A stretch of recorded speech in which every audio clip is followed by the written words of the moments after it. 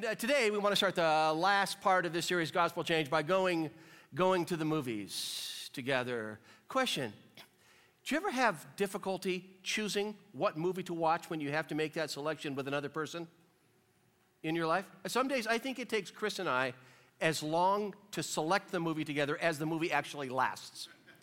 And so a couple of months ago, we're scrolling through Netflix, trying to find something that we both think we would enjoy, and we landed on a movie that we thought we would both really appreciate. And it was this one here. It was called Railway Man. It's Colin Firth and Nicole Kidman. Not a new movie. It's about 10 years old. So we started watching this movie together. And really quickly, we discovered that it was a movie that one of us would enjoy. Lots of torture in this movie. World War II era, British engineer, military, and he's serving in Thailand. And then when the British forces surrender to the Japanese forces in Thailand, he's thrown into a prisoner of war camp. There's one scene where he is beaten mercilessly with sticks like the size of axe handles. And this is when Chris jumps up and says, I'm going to go read my book. Her tolerance for torture is just not that great. And so off she goes, not relevant to the story, but off she goes. And so there I am watching this movie, almost starved to death. There's a scene in which he is tortured. He has an interrogator, Nagase, and the interrogator kind of facilitates the torture. He's got a hose with water put into his mouth. He feels like he's drowning, and they're just demanding information that he doesn't have. And the war ends. He is released. He comes back home, but he doesn't come back home. The psychological damage and the emotional damage that he experienced make it almost impossible for him to function once he gets back. He gets married. Colin Firth marries Nicole Kidman in the movie, and he has these flashbacks of the war. And the war it's in the past, but it's not in the past. And he carries the psychological damage with him. And then, partway through the movie, he discovers something. He discovers that the translator that facilitated his torture is still alive and has never been brought to justice. He packs his bags, and he packs a knife to head to Thailand to get even. Where Nagase, this translator who had facilitated his torture, is a tour guide. And now you go, we got us a revenge movie. Somebody's going to get theirs. Travels to Thailand. Very challenging meltdown when they meet each other. Ends up taking the knife and throw it in a river, which I didn't find satisfying at all. He goes back home. The translator ends up writing him a letter of apology. He ends up going back to Thailand with his wife. There's this, I'm so very sorry, I forgive you moment. And what was a good revenge movie turns into a redemption movie. And I have to tell you, there's something in my spirit that was not totally satisfied by that because I kind of wanted the guy to pay. Which is often how these movies go down, by the way. There's these, I will find you and I will burn your life to the ground one piece at a time type endings, which we can find very satisfying. I will begin to undermine your investments. I will expose what you did to your family. They'll find out who you really were and what you really did. You will lose their affection. I will annihilate your reputation and your friendships. And then there's this aha moment at the end of the movie where I am the person you messed with 20 years ago, and now you're going to pay. And this is not how this one ends. So let's agree on something at the very beginning of this conversation, because today we're going to talk about the connection between the gospel and forgiveness. We just need to agree on something. That is that forgiveness is abnormal. Forgiveness is unnatural. Forgiving someone is strange. When someone hurts you, the most natural thing in the world is for them to hurt to the same degree that they hurt you, or more. That's what's normal. That's what's natural about interactions. And yet, if you attempt to discover what Jesus was about and what he wanted his followers to be about, this thing about forgiving people is just kind of hard to ignore. I mean, it's right there buried in the Lord's Prayer where Jesus said this. He said, when you pray, pray like this, forgive us. Help me, can we read this together? Ready? Forgive us our debts as we forgive our debtors. Now, that's not just something Jesus said. His disciples come to him and they say, would you please teach us how to pray? And he says, okay, when you pray, pray like this. He coached us to pray. Forgive us our debts as we forgive our debtors. It was supposed to be some kind of like forgiveness in and forgiveness out type of thing. Like forgiven people were to be transformed into forgiving people. And this is critical today, a critical conversation if you desire to have long-lasting relationships, long-lasting friendships. Because even good-hearted, good-willed people, sooner or later, will do something insensitive. Even good-hearted people in your life will do something that's hurtful or do something that's harmful. Even good-hearted people, and it breaks something. It breaks something in your marriage. It breaks something in your extended family. It breaks something in your friend group, or it breaks something in your church. This forgiveness thing is absolutely essential if you desire to repair broken relationships and not simply move from one broken relationship to the next. Because what we want is relationships that don't break. What we get is this thing called forgiveness, which helps us repair once relationships have been broken. So through the course of our conversation today, it's possible that you might think of some deep wound or just a relationship where something was said, something was done, and it broke. And it is possible today that you could feel led, prompted to engage in the weird, strange, abnormal, unusual behavior of letting someone go, of forgiving. May our gracious God be with us. May he soften our hearts as we absorb this teaching today. We just want to look at 3 different insights into basic forgiveness, why and what is it and how does it work. So 3 insights. Insight number 1 just has to do with what I call the basis for forgiveness. And by the basis of forgiveness, I mean kind of the why of forgiveness. And so let's start by looking at some instruction that was given to brand new Christians. They were living in the city of Ephesus, in the Mediterranean world, in and around the city of Ephesus. They were new Christians, and the Apostle Paul, kind of like their spiritual dad, is writing to them, coaching them on the connection between the forgiveness that they receive and the forgiveness that they give. And so in your Bible, you would find this in Ephesians, the letter to the Ephesians, chapter 4, verse 32, goes like this. Be kind and compassionate to one another. This was written to church people. Be kind, be compassionate to one another, and then it's forgiving each other just as in Christ, God, what? Last 2 words. God, what? Forgave you. Here's this forgiveness in, forgiveness out type thing. So let me just kind of scribble a little bit here. What you're talking about here is what I call the vertical dimension of forgiveness, which is God forgiving you, God forgiving me. Because be kind and compassionate to one another, forgiving each other, just as in Christ, because of what Jesus did, God forgave you. So you got vertical forgiveness, and something happens in that, and it propels me to desire to give what I call horizontal forgiveness. So it's kind of like, this is the forgiveness you receive from God. This is the forgiveness you extend to somebody else. And these 2 are connected. Why should I forgive her? Because somebody forgave me. Why should I show mercy to him? Because someone showed mercy to me. Why would I want to cancel his debt? Because somebody canceled my debt. And so it's horizontal forgiveness, forgiving someone else based on this vertical forgiveness. But what is required here as a first step is I think you need to go deep into your own forgiveness. I mean, going deep into the vertical that God forgave you. And so I just want to write 2 words and spend some time talking about each of these a little bit. One is just the word need. And the other word is the word cost.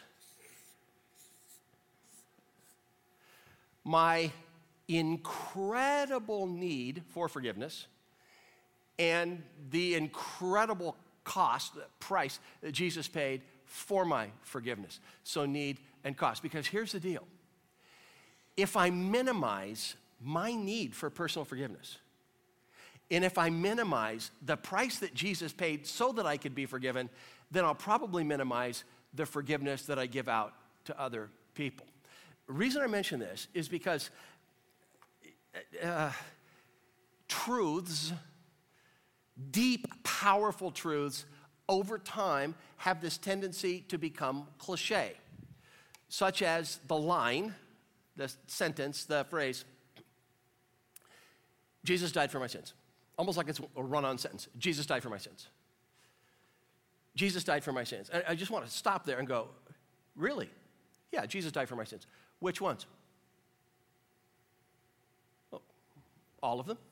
Yeah, I know, but Jesus died for my sins. Like, which ones? Well, I don't know. I suppose I wasn't always kind. Sometimes I was unkind. Really, to who? What impression did that make on them? What condition did that leave them in, your unkindness? Well, Jeff, you're a nice person. Why are you doing this to us? Because I think to really value, really to appreciate the forgiveness that we've received. Here's the deal. 3 words. We tend to view our sins as few, minor, and easily excused. Jesus died for my sins, but there really weren't that many. Jesus died for my sins, but I really wasn't that bad. Jesus died for my sins, but my sins were easily excused. If you only knew the upbringing I had, if you knew what she did first, I did that, yeah, but everybody does that. Few, minor, and easily excused. When I believe that my crimes, the pain that I cause others, is few, minor, and easily excused, I don't really think I have entered into the desperate condition that I was in. So it helps every once in a while. Jesus died for my sins. And to go, which ones? To be able to go, you ever use somebody? Kind of string them along, lead them along emotionally to get what you wanted, and really no intention of honoring their emotional space. You ever do that? You ever use silence to make somebody pay? No. I'm not going to tell you what you did. I'm going to make you guess what you did. So I'm just going to get really formal, really quiet, really silent, and make you figure it out.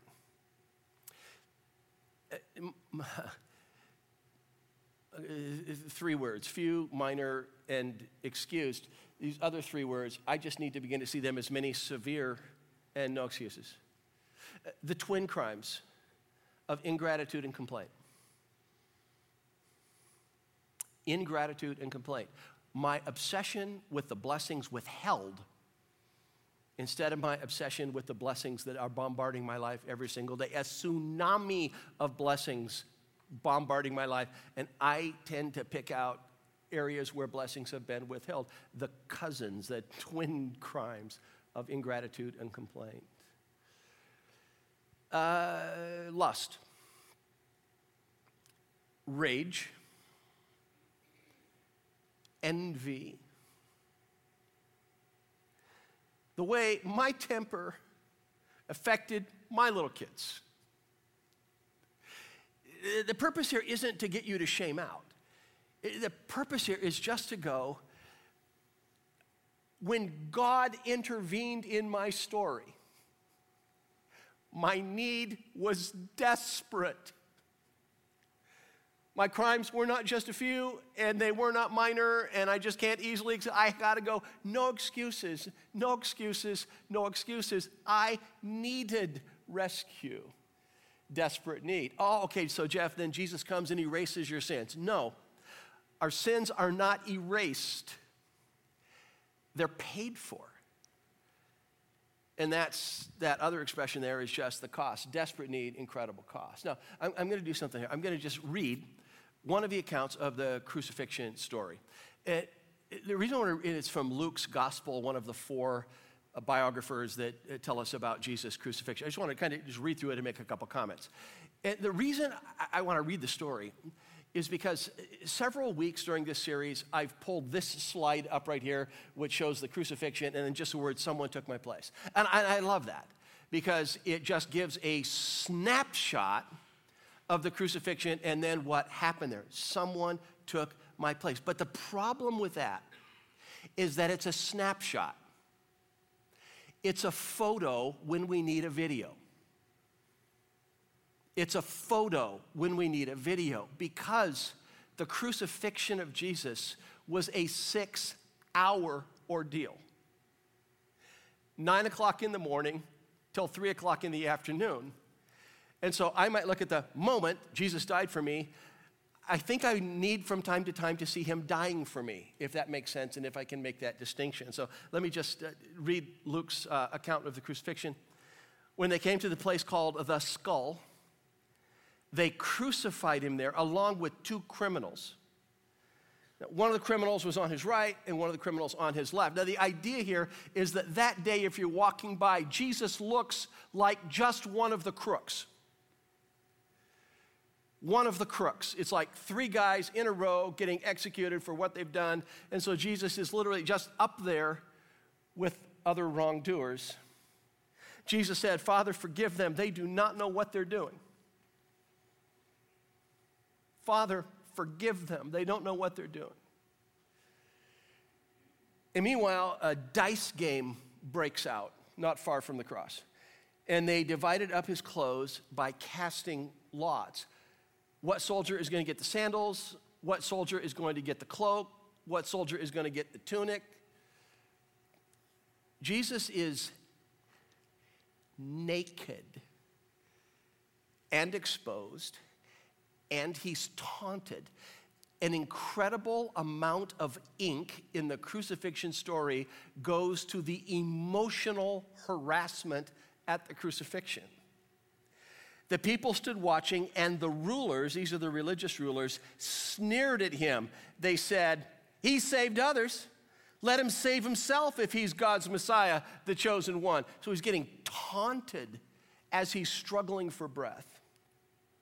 Not only the religious leaders, the soldiers get in on the action. The soldiers also came up and mocked him. "If you're the king of the Jews, let's see you save yourself." And not only the rulers, religious rulers, and the soldiers, one of the other guys getting executed gets in on the action. One of the criminals who hung there hurled insults at him. "Aren't you the Messiah? Save yourself and get us down from here too." The other crook says, "Don't you fear God? You're under the same sentence. We're punished justly. We are getting what our deeds deserve. But this man has done nothing wrong." Then he said, "Remember me when you come into your kingdom." And Jesus answered him, "Truly I tell you, today you will be with me in paradise." The power here is that Jesus is struggling for breath and blood loss, and he's still trying to get somebody home. Happens to be the guy next to him, and then we have Jesus' death. Jesus called out in a loud voice, "Father, into your hands I commit my spirit." When he had said this, he breathed his last, and he's gone. It's 6 hours. Well, it takes minutes to read. What I'm attempting to say here is that my desperate need was met at incredible cost. When Jesus is paying off debts that were mine and not his, he paid for them with himself. Now, when I merge these two together and go, I am a person who was in deep need of rescue, and Jesus paid an incredible cost to cover my wrongs, it's at that point then I go, I must be deeply, deeply loved. This is the starting point for forgiving somebody else. The starting point for forgiving someone who wounds you, who says something unthoughtful, unkind, or maybe untrue, isn't trying to forgive them. The starting point is going deep into your own forgiveness. I must be really, really, really loved. And if our heart softens to that, there's a moment that we go, is there anything that you want from me? And our Lord would say, yes, as a matter of fact, there is. There's a number of things, but one of them is, I want you to forgive other people like you've been forgiven. Forgiveness in, forgiveness out. You don't understand. What they did was inexcusable. What I did was inexcusable. God forgiving me my inexcusable crimes may empower and motivate me to forgive other people their inexcusable crimes. So let's turn, if we can, to this insight number 2. So insight number 1 is just the why of forgiveness, and it's a forgiveness in, forgiveness out. Number 2 has to do more with the what of forgiveness. So this is called the practice of forgiveness. And what I want to do here is I want to return to the Lord's Prayer snippet. Give us this day our daily bread, and then forgive us our debts as we forgive our debtors. Now, the most common word for forgiveness in your Bible means the canceling of somebody's debt. It was a business term. It was a commercial term. It was a money term. Somebody owes you, and you cancel the debt of somebody that owes you. So forgive us our debts as we forgive our debtors is, I think, a great way to think about forgiveness and language and imagery to decide to forgive somebody. Now, make no mistake about it. When somebody hurts you or harms you, reflexively, it's automatic, something that's going to occur in your spirit are these words, you owe me. You owe me, and I'm collecting. You owe me, and you're going to pay. You've taken something. You've taken my tranquility. You've taken property that was mine. You took my reputation. You cost me sleep. And I'm telling you, you don't have to decide to do this. It's like right there, like you owe me. You owe me, and you're going to pay. And I'm going to make you, and I'm going to help you pay. I'm going to help you pay by bringing this up again and again and again and again and again, because you need to pay. You need to pay. You owe me, and you need to pay. I can make someone pay by retreating from their life and just kind of shutting down and making it very, very clear we don't have a friendship anymore.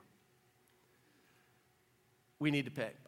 I can make them pay by getting demanding and controlling. If you did that, it is my right to be demanding and controlling in this relationship. You're going to pay. You owe me, and you're going to pay. We can make them pay by ghosting them, ignoring them, or canceling them. You're going to pay. But the idea behind you're going to pay is my happiness depends on your unhappiness.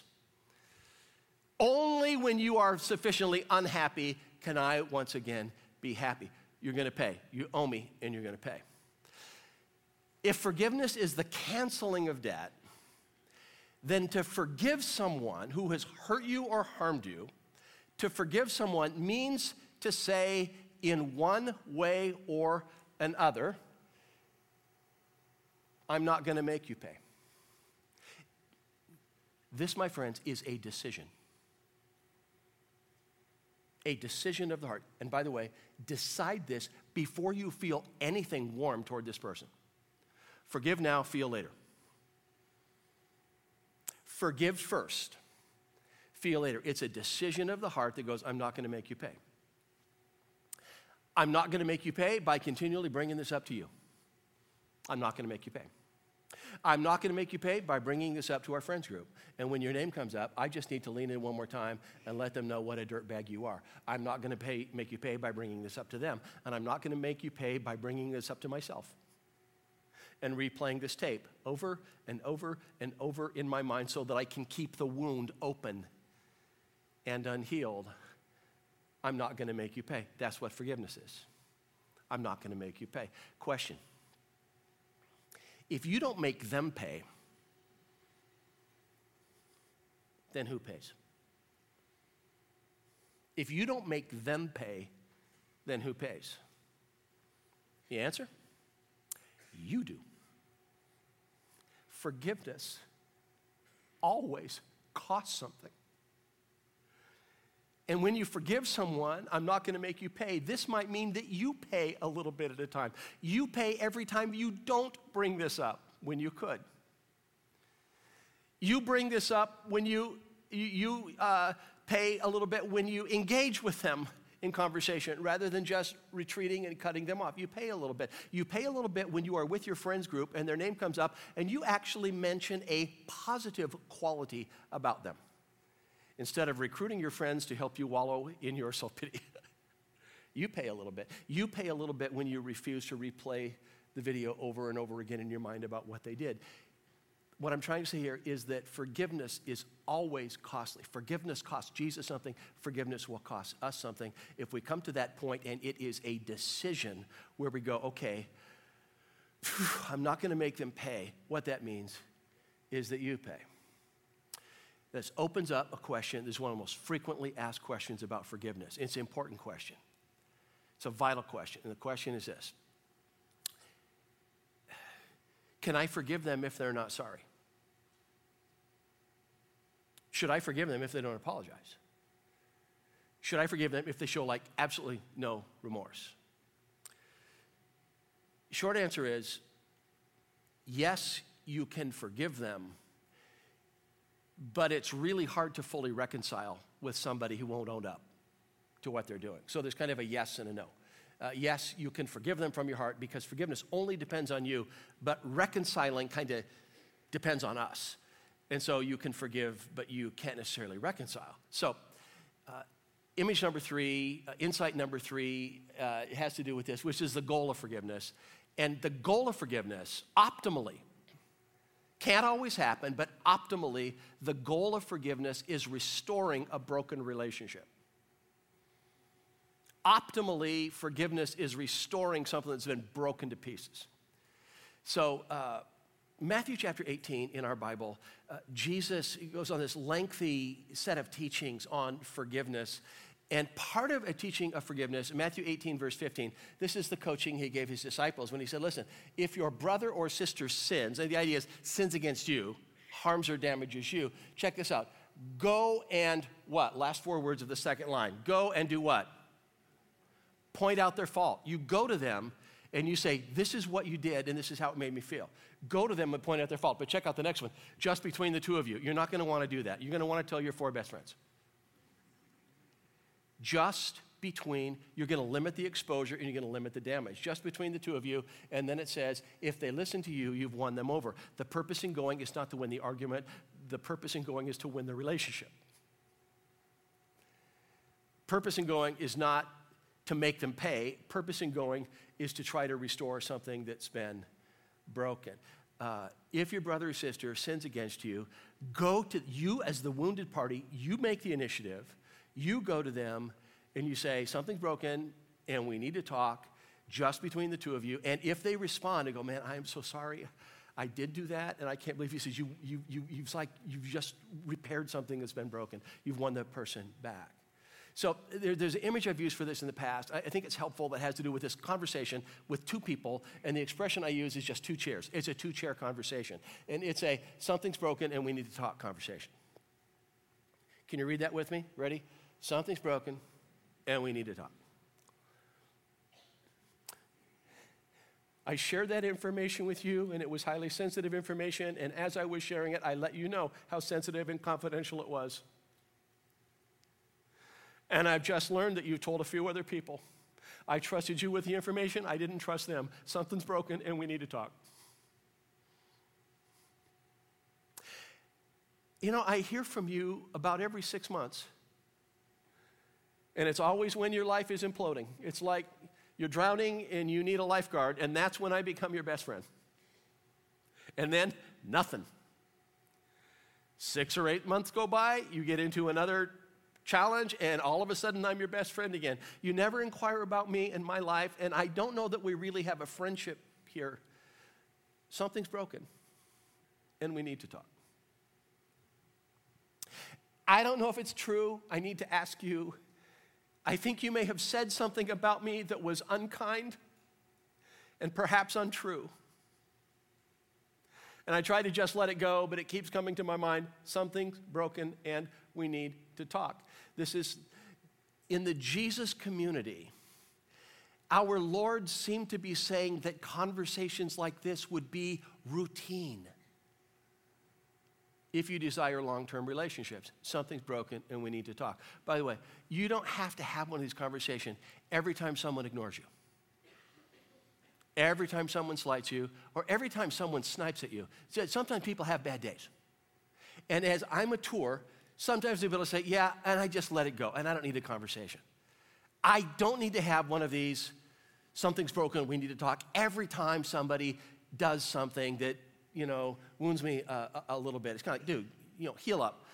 However, there are times we need to have this. One of those times is when it's not going away. And when you had a friendship and suddenly you start organizing your traffic patterns so that you don't run into them. If they're at the 9 o'clock service, you're at the 11 o'clock service so that you don't run into them. You might even change churches so you don't run into them. You might be at this church so that you wouldn't run into them. And then you go, I think something's broken here, and apparently just let it go. Apparently that didn't happen because I want to keep it broken, and I want to make it, So if it doesn't go away and you can't just let it go, I think it's time for a look. Something's broken, we need to talk. The second time to have this conversation is if this is not simply something they did, you get the idea that this is something they do. And this is going to jeopardize every friendship that they have. Your volatile anger, I don't know if you know what it's like to be on the other side of that, and I think this will damage every possible close relationship in your life. Something's broken and we need to talk. But you're just not concerned about what they did to you. You're concerned about a way of behaving that's going to jeopardize their future effectiveness and impact in life. So those are two times. One is when you just can't you seem to let it go. And the other time is when there seem to be jeopardizing something. So you go to them and talk to them. Something's broken.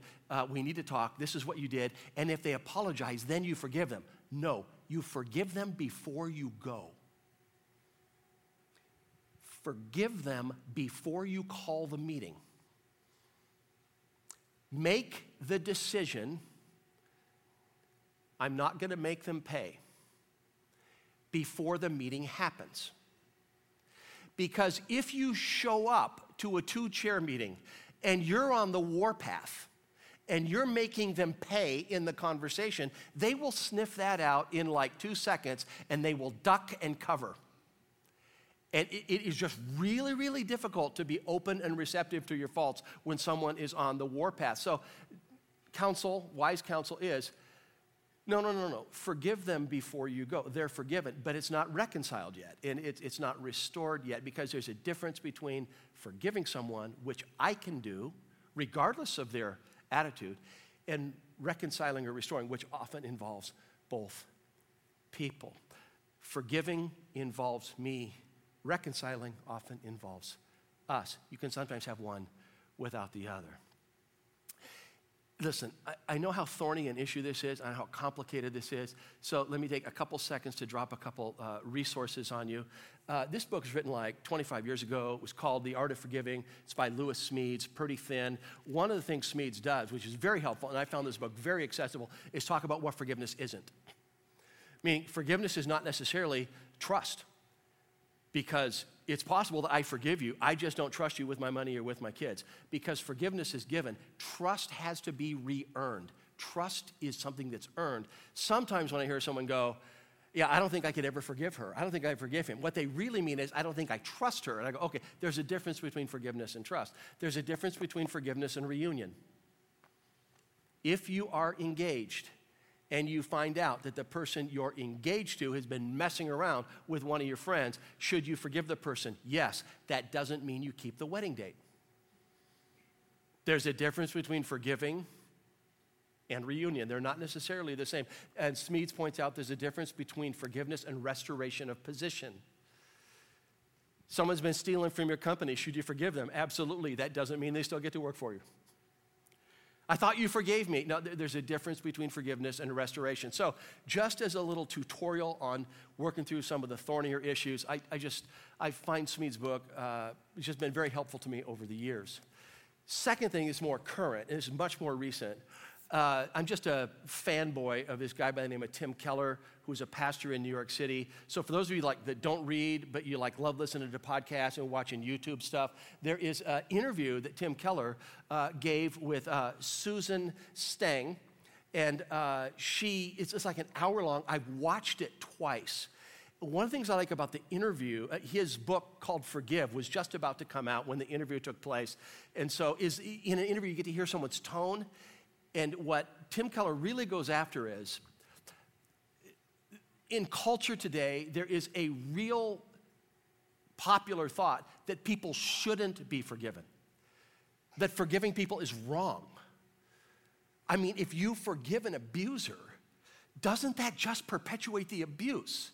And so it's like you have forgiveness on one side and accountability on the other, and you have to choose between the two. Keller talks about forgiveness with accountability. It's not fluffy forgiveness, it's strong forgiveness that holds people accountable. And so adabible.info, go to this weekend at adabible.info, and there should be a tab that just goes, Interview with Tim Keller. Love for you to invest an hour of your life in wading through some of the current issues related to this challenging issue of forgiveness. But what forgiveness does, optimally, forgiveness restores a broken relationship. Something's broken, we need to talk. Optimally, there's forgiveness, conversation, restoration. What forgiveness can do is forgiveness can end the flow and cycle of hate. Forgiveness can end the flow and cycle of hate. So we started today by talking about this movie that I was supposed to have been watching with Chris, watched part of it with her, Railway Man. Guy goes back to get vengeance, someone that tormented him in World War II in prison camp. And they end up reconciling. Why did they end the movie that way? Why did they end the movie with, I'm so very sorry, I forgive you, reconciling? Why did they end the movie that way? They ended the movie that way because that's what happened. Eric Lomax and Nagassi were real people. It was real torture in a real POW camp. On the first trip over, they didn't reconcile. Nagassi sends him a letter. Eric reads the letter, and then he decides with his wife to go back to Thailand, and he brings his own letter. There's a scene at the end of the movie where he hands the letter to his former tormentor, and this is part of what the letter reads. The war has been over for many years. I have suffered very much, but I know that you have suffered too. And you have been most courageous and brave in working for reconciliation. While I cannot forget what happened, I can assure you of my total forgiveness. Sometimes the hating has to stop. Sometimes the hating has to stop. Eric Lomax ended up writing a book on the torture, on the desperation, on the near starvation, and on the reconciliation. Here's the two men in their senior years with Eric Lomax holding the book that he had written on this. I had no hint as I was watching the movie, that this was faith-driven, like there was some Jesus gospel thing behind it. All I'm saying is, for those of us who have had an encounter with the cross of Christ and know his forgiveness, how much more? Particularly, how much more should we forgive quickly the minor slights and offenses and scrapes? How much more rapidly should we let go? This requires two things, I believe, to optimally work in the heart of a follower of Christ. These two things are poverty and wealth. They're opposites, and we need to have them both. Poverty is just my desperate condition. My sins were many, they were severe, and I got no excuses. No excuses, no excuses. My sins were many, they were severe, no excuses. And simultaneously, I am infinitely loved, infinitely treasured, and infinitely secure. It's a story of poverty and a story of wealth. What do you call that? It's called the gospel. It's coming to believe I was more messed up than I ever dared confess, and I am better loved than I ever dared imagine. It's the gospel. And when we go deep into the gospel story, with our old poverty and our newfound wealth, it has the power to transform us one day at a time. And that transformation is called gospel change. It's the capacity to love because we have been so deeply loved, infinitely loved, infinitely treasured, and infinitely secured. Let me ask you to stand here at Cascade and at our other campuses as well. I get to pray for us as we move into our week. Gracious God, for my brothers and sisters, I ask for insight. For those of us who are confused about a good next step, open our eyes to what might be possible. I ask for courage, that we might have the courage to be able to take the steps that we believe you might be calling us to. We ask for your daily grace in our lives as we extend that grace to others. And we ask this in the name of Jesus, who came here for us. Amen. We'll see you next week.